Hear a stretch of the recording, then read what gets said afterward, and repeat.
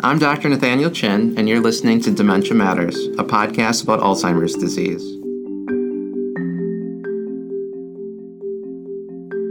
Dementia Matters is a production of the Wisconsin Alzheimer's Disease Research Center. Our goal is to educate listeners on the latest news in Alzheimer's disease research and caregiver strategies. Thanks for joining us. A familiar face, or voice I should say, is joining us today in Dementia Matters. Dr. Carl Hill is the Chief Diversity, Equity, and Inclusion Officer for the Alzheimer's Association, and he previously served as the Director of the Office of Special Populations at the National Institutes of Aging, NIA. In 2019, Dr. Hill was a guest on Dementia Matters and talked with me about improving healthcare access to elders from diverse racial, ethnic, and socioeconomic backgrounds. In this episode, we will continue that discussion and talk more about the importance of diversity in Alzheimer's disease research. Welcome back to Dementia Matters, Dr. Hill. Oh, it's so great to be here with you, Dr. Chin. Is it okay if I call you Carl? Please do. Please All do. right. So, Carl, I think it's important we start with definitions because these topics that we're going to talk about are complex and at times can be charged.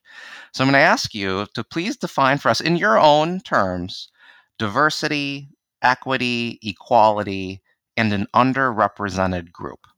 Yeah, I tell you, you're so right, Dr. Chin. This is a time when we're really considering social justice, and it's just important to be clear on, what we're all pursuing here. And so, in my mind, when we think of, diversity, I think of a numerical representation of differences or different perspectives, characteristics, or beliefs. And, what immediately comes to mind from a diversity lens is, groups of people who are disproportionately affected or underserved or underrepresented, so who's at the table and who's not, right? And that's how I think of diversity. Moving on to inclusion, is this authentic, and the key word here is authentic, but I think an authentic invitation or a way to bring people to the table. That's being intentional in identifying, those individuals who are disproportionately affected, underrepresented, and understudied, and doing something about it in an authentic way. And so that leads us to equity and equality, right? And so equality is using that authentic intention and being sure that everyone gets the same invitation, or we approach everyone's risk pathway with the same importance, or, we can be equitable about it. And this is why I really think we have an opportunity here. That is to tailor the ways that we might invite underrepresented communities to participate in a clinical trial, or to tailor our outreach to communities that are underserved and disproportionately affected. So I think the equity perspective is really taking the time to assess, how to get resources or, invitations, recruitment, et cetera, to communities in a way that they can be best received, and really thinking about, sociocultural factors that could serve as enablers or, serve as barriers, and really addressing that type of equity by understanding those opportunities. And then how do you define, especially in our field of Alzheimer's disease and related diseases, underrepresented group? It seems like a very broad term. It is broad. And when we think of our opportunity with the Alzheimer's Association, we have over 70 chapters all around the country in major urban areas and in rural areas. And so we have a real opportunity to get resources to communities. And, when we think about health disparities or communities that are disproportionately affected, there are ways to think about addressing these disparities. And so there's a theme or a term, resources that could represent opportunities and, tangible information that is, contextual, and that's also delivered at the individual level as well. But the Alzheimer's Association, we have a free nationwide helpline, so being sure that all communities know about the helpline. Is staffed by master's level clinicians and specialists, delivered in over 200 languages. We conduct face-to-face and virtual support groups. We have an online community forum. We have support for caregivers. We have an online tool to help families facing a diagnosis. So we have so many resources that we can deliver. Underrepresented for us means those communities that aren't taking advantage of our resources, or better put, that we aren't engaging enough to deliver our resources and deliver on our mission. In leading the way to end Alzheimer's and all other dementia by accelerating research, driving risk reduction, and maximizing care and support. So underrepresented from the association's perspective is, those communities that traditionally, historically, we have not served well. But also, underrepresented populations can include those that aren't being recruited into clinical trials, and that is a very important part of information that we like to deliver to communities. Understanding who's underrepresented in these clinical trials is so important to have representation in clinical trials, because that's the way, as you know, Dr. Chan, that we determine that treatments are safe and effective in all communities, particularly those that are disproportionately affected, right? And so, the equity lens here is to recruit families and individuals in these trials, with some knowledge of the sociocultural factors that can serve as enablers and potential barriers, right? So taking a real community level approach to understand these, so that their recruitment, has a chance to be successful. I give you an example. We have a community theater. It's called Unforgettable, and we partner with Garrett Davis Productions. And this is an opportunity for, in this case, Black African Americans to come out and get dressed up. It's open to anyone, but cast is primarily Black or African American. And, in this community theater, people are entertained. They are provided information and discussion around the importance of participating in clinical trials. And so the information is conveyed in a different way. I think there's some merit in giving lectures and talks and delivering the information that way. But this infotainment or edutainment is a way to get the word out in a way that could be culturally responsive to some people.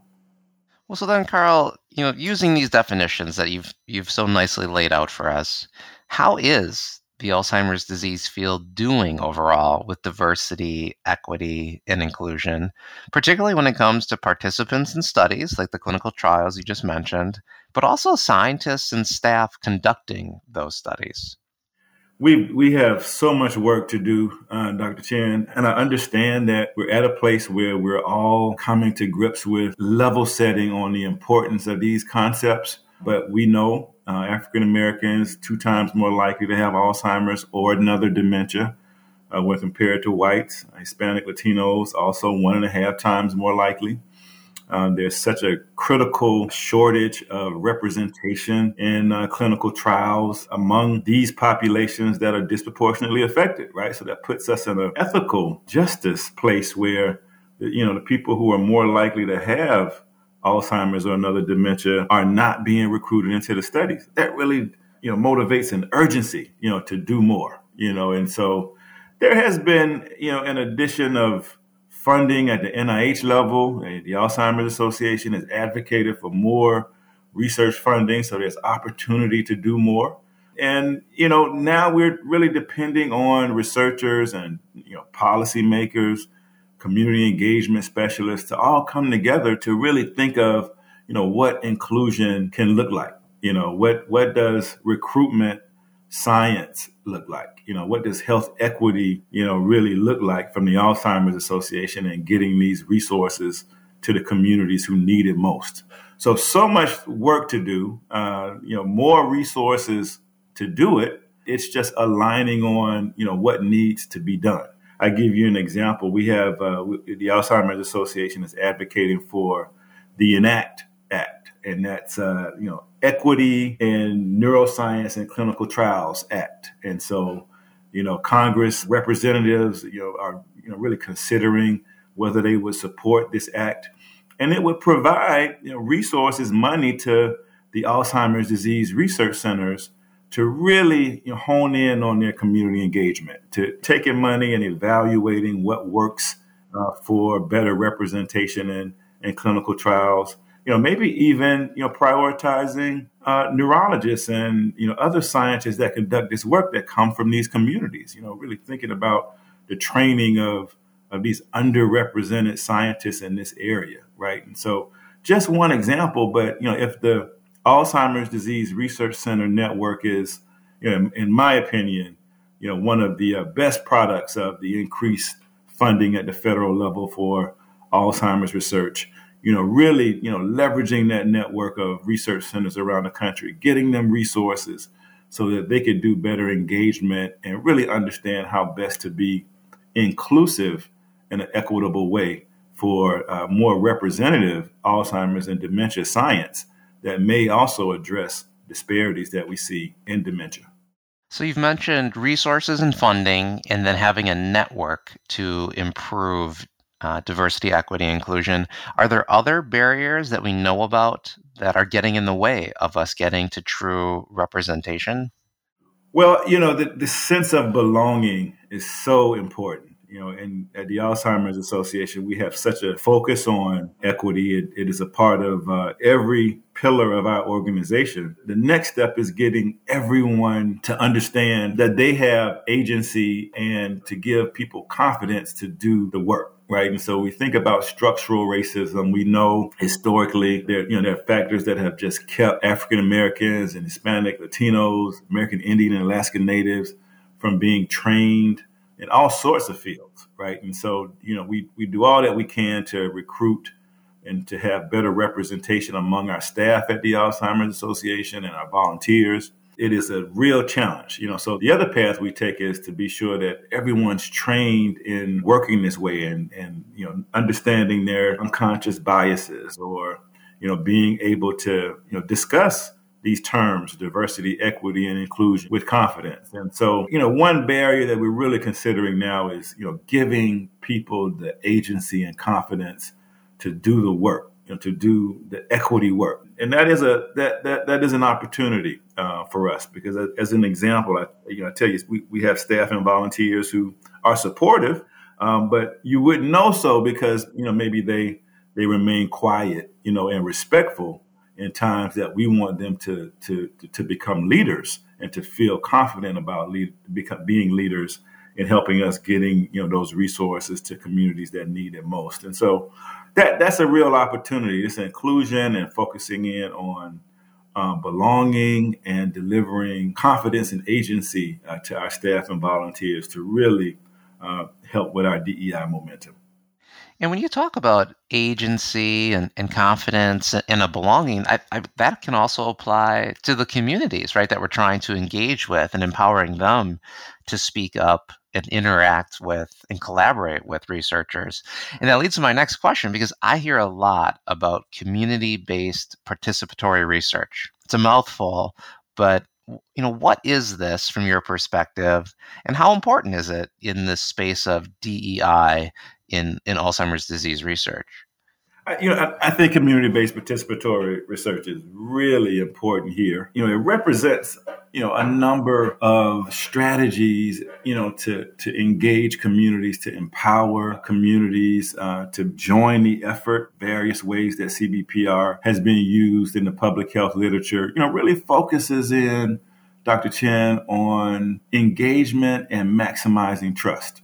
I always say trust can't be quantified. There's not a time on building trust. It is a process. So community-based participatory research really prioritizes building participatory teams, representatives from, various parts of a community, not all researchers, not all politicians or, leaders in any one particular sector, but those that represent the community and essentially want what's best for the community. And so, as I've seen it, the best CBPR really acknowledges history.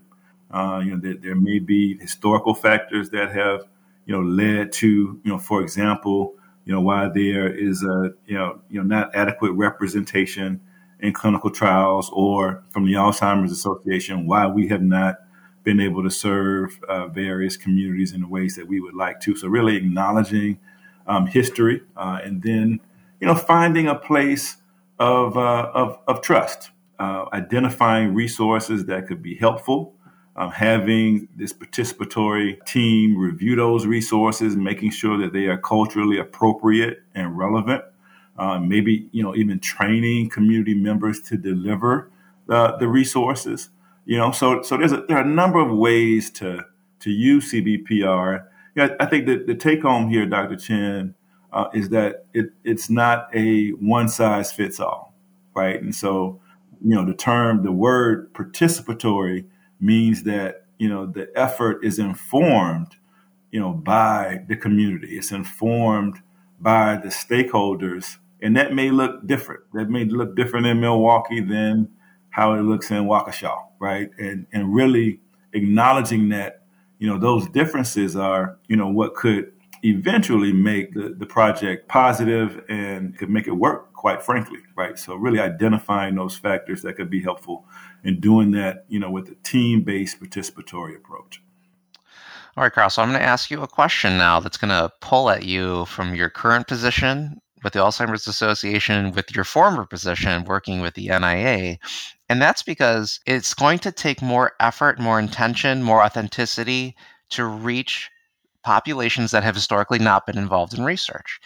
And like you just said, there's not a time frame to that. There is a lot of effort to build trust, to build transparency. However, grant cycles are 5 years. And so I wonder, how do researchers build this? How do researchers engage with communities knowing that they have at most 5 years of funding? And that seems like it seems like a big barrier to the research side of it. And so I'm wondering what you think is a way, or have been other ways that have been successful in actually reaching underreached populations. I do believe that the NIH and CDC, they do have mechanisms that allow for longer, grant periods, grant cycles. And so at the Alzheimer's Association, we would advocate for, those opportunities where researchers can really develop community engagement teams and do the work of establishing trust. So there are opportunities there, Dr. Chen, but, over and beyond that, there's other funding. There's funding at the state level, at the city level, with organizations like the Alzheimer's Association to help, with establishing this type of community-based participatory engagement. So my answer would be to diversify, to really think of, other means of, funding projects. If we take it from the researcher's perspective, but also encouraging project officials at NIH and at CDC, to understand that this work, really demands, the time that it takes to develop trust. And that, you don't just develop trust, Dr. Chen, and it's there. You move on to collecting data. It's an ongoing process. It's a way of providing resources to communities that may not even be related to your research project, right? And so I do think that we have to think of community engagement as, an ongoing concurrent activity to research projects. And I've seen several during my time at NIH, several academic institutions that had pretty rigorous community engagement divisions. And so they were always out in the community, with employment information, health-related information, bringing research results back to the community, but having a real stake in the community to not only develop but maintain, trust is really important in this way. Yeah, thank you for answering that, Carl. And I think that's so critical, that this is not a single intervention or a 5-year intervention. This is a long-term process of true collaboration and engagement with people. But I'm glad to know that you're right, there are other ways of getting that funding, so that researchers can do the work that's needed and truly connect with the people that we're trying to serve. I want to pivot here and ask a little bit more about the diversity and the research looking at diversity specifically. And the reason I ask that is because more and more we talk about Alzheimer's disease as this biological process that's happening in the brain. And humans in general are over 99% genetically similar. So then why does diversity matter in Alzheimer's disease if we're looking at the biology of it? So important. Yeah, I tell you, and this is going back, as you said, to the verse pathways of risk. I think of this question as being really focused on dementia. Certainly Alzheimer's is the most common form or cause of dementia, but there are other causes that link to frontal temporal dementia, Lewy body dementia, vascular dementia, which is quite compelling from my perspective because it calls into the life course perspective, right? And so if cardiovascular health is important, many cardiovascular factors are important for vascular dementia, the development of vascular dementia. Then we start thinking of stress and coping, or the way where people lived and their access to healthy foods and opportunities for physical activity, right? And so this life course approach is so important when we think of this diversity in pathways to risk, right? And so really important to think of it in that way. And it calls into racial discrimination. We had some really good presentations during our Alzheimer's Association International Conference just this past year that took a look at perceptions of discrimination and memory decline. And how maybe stress plays a role in that. And so I think, yes, humans are 99.9% genetically similar, but people live different lives and people have different histories in this country. People perceive stress and cope with stress differently, and people endure different stressors like racial discrimination that others don't. So understanding all of that from a life course perspective and how that equates to risk for Alzheimer's and other dementia is very important for health disparities research. And so, Carl, is it safe for me to say then when you speak of this life course and stressors as an example and experiences with racism as an example, are you speaking then to this term of social determinants of health, factors beyond this environment, how you were raised, your education, how you live, how you pray, how you eat? Are you speaking to that component then?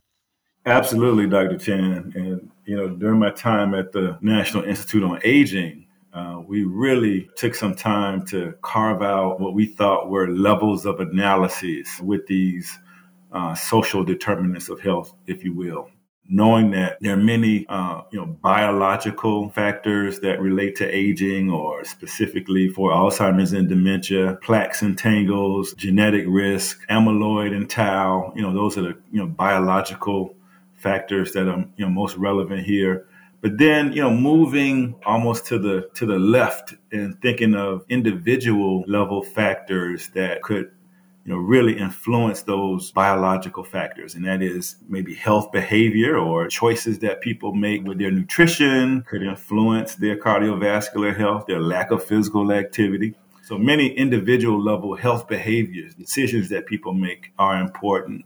But, the social determinants of health model really contextualizes behavior. This has always been so intriguing to me, and that is that there are, resources, opportunities, stressors that influence the decisions that people make that ultimately can affect, these biological outcomes, right? And so there's culture. We talked about norms and values or religion, all the things that people believe in, and they believe in these factors to sustain themselves as part of their community, as part of their culture. These are strong beliefs and norms that could influence their health behaviors, right? And so there's a sociocultural part of this, and then there's the environment, right? And so where people live, and just their sheer access to resources, their access to quality health care, their access to income and information about employment. And sometimes it's just where people live. When we think about the United States, people have endured redlining and housing discrimination. And so people live in these places where they might endure risk related to, asthma and cardiovascular determinants. And so, thinking of, social determinants of health has led me to ponder context, And that's environmental factors, how they link to culture, norms, and beliefs. And we know it's so important to belong, right? And so belonging means that for many people, we adopt cultural beliefs of any particular group. And so how does that all come together to play out in ways where people enact certain behaviors? And, help seeking behaviors, going to the doctor, or nutrition, physical activity, all these health behaviors, and then ultimately how that gets under the skin, if you will, and influences the amyloid and plaque and neurodegeneration that we know characterize Alzheimer's and other dementia. So that pathway, in my mind, represents the social determinants of health. And in the research on social determinants of health, as we identify these pathways, what are your key takeaways? What are places where we need more intervention? What is that intervention? How can we help the people that we're studying?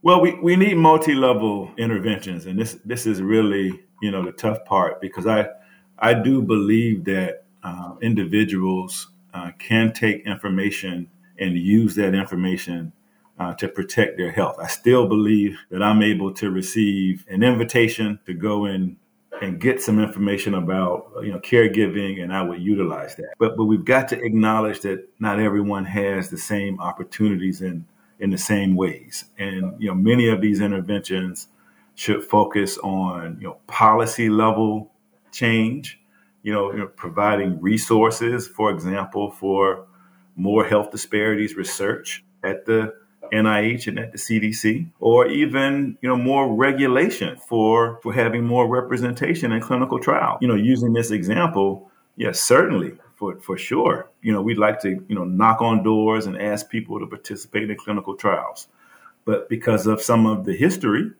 we know that people may not trust that participation, or they just may not have the time during the day to participate, or the clinical trial is being run at an academic center across town and people just don't have the means to get over there, right? So understanding that is so important. And maybe in that example, intervening at, the policy level to provide better resources so that Alzheimer's disease research centers can do the upstream work in understanding the best ways to get underrepresented communities in these trials, right? And so I think the interventions must be multi-level and acknowledging and maybe even prioritizing, those social factors, those contextual factors, those environmental factors that could be fundamental for addressing the disparities or lack of representation that we see in this area. Well, I'm glad you mentioned clinical trials, because I want to end our discussion today with a fairly controversial topic of drug therapies. And so the FDA approved a particular drug that was shown to be possibly effective. And the science now seems to be that it could actually be effective. However, one of the big complaints was that it did not represent the United States population, and that there was a very small percentage of people of color or under-resourced environments. And so different groups came out either for it or against it, and it really just depended on where you were. And I'd like to ask you for your take on this. And I would also like you to answer, or try to answer, a question of, should we be mandating true representation in a clinical therapeutic study before that study can actually begin or publish their results? Yes, really good question, Dr. Chan. Yes, I think, we should be regulating representation in trials. I think the FDA should be considering this representation as they provide approval for these trials. So that's very important for that question. This was a really interesting time in our field. I really thought of it as perspective, based on the organization that you represent or how you work in this field. I thought of my time at NIH, our, real commitment to the peer review process, Dr. Chen. That one particular treatment, aducanumab, knowing very little support for, that particular treatment with the FDA peer review process, really, had me think about this in a particular way. But since I've been with the Alzheimer's Association, I, have really come to grasp patient perspective. And so absolutely there was little representation in this trial, which is disappointing. And it's disappointing for the reasons that we mentioned before: safety and efficacy, and not being to assure communities of both of those because of the very low representation in the trial. But the equity perspective is access. And so when CMS decided to not cover this particular treatment, I thought it went against the equity perspective. And it does not mean that this particular treatment is for everyone. Talking to your doctor, the ultimate decision may be, because of the lack of representation, this is not a good treatment for you and your family, right? But cost should not be a barrier to accessing FDA-approved treatments. And I think the equity perspective is to have the opportunity to talk about this, with your doctor, and to determine, and your family, quite frankly, to determine whether it's right for you. And if that determination is made, cost should not be the barrier. Well, in that, thank you, Dr. Carl Hill, for being on this very interesting podcast on DEI, diversity, equity, inclusion. Thank you so much, Dr. Chen. Thank you for listening to Dementia Matters. Follow us on Apple Podcasts, Spotify, Google Podcasts, or wherever you listen. Or tell your smart speaker to play the Dementia Matters podcast. Please rate us on your favorite podcast app. It helps other people find our show and lets us know how we're doing. Dementia Matters is brought to you by the Wisconsin Alzheimer's Disease Research Center at the University of Wisconsin-Madison. It receives funding from private, university, state, and national sources, including a grant from the National Institutes on Aging for Alzheimer's Disease Research Centers. This episode of Dementia Matters was produced by Amy Lambright-Murphy and Kaylin Rowerdink and edited by Hao Ming Meng. Our musical jingle is Cases to Rest by Blue Dot Sessions. To learn more about the Wisconsin Alzheimer's Disease Research Center, check out our website at adrc.wisc.edu. That's adrc.wisc.edu, and follow us on Facebook and Twitter. If you have questions or comments, please email us at dementiamatters@medicine.wisc.edu. Thanks for listening.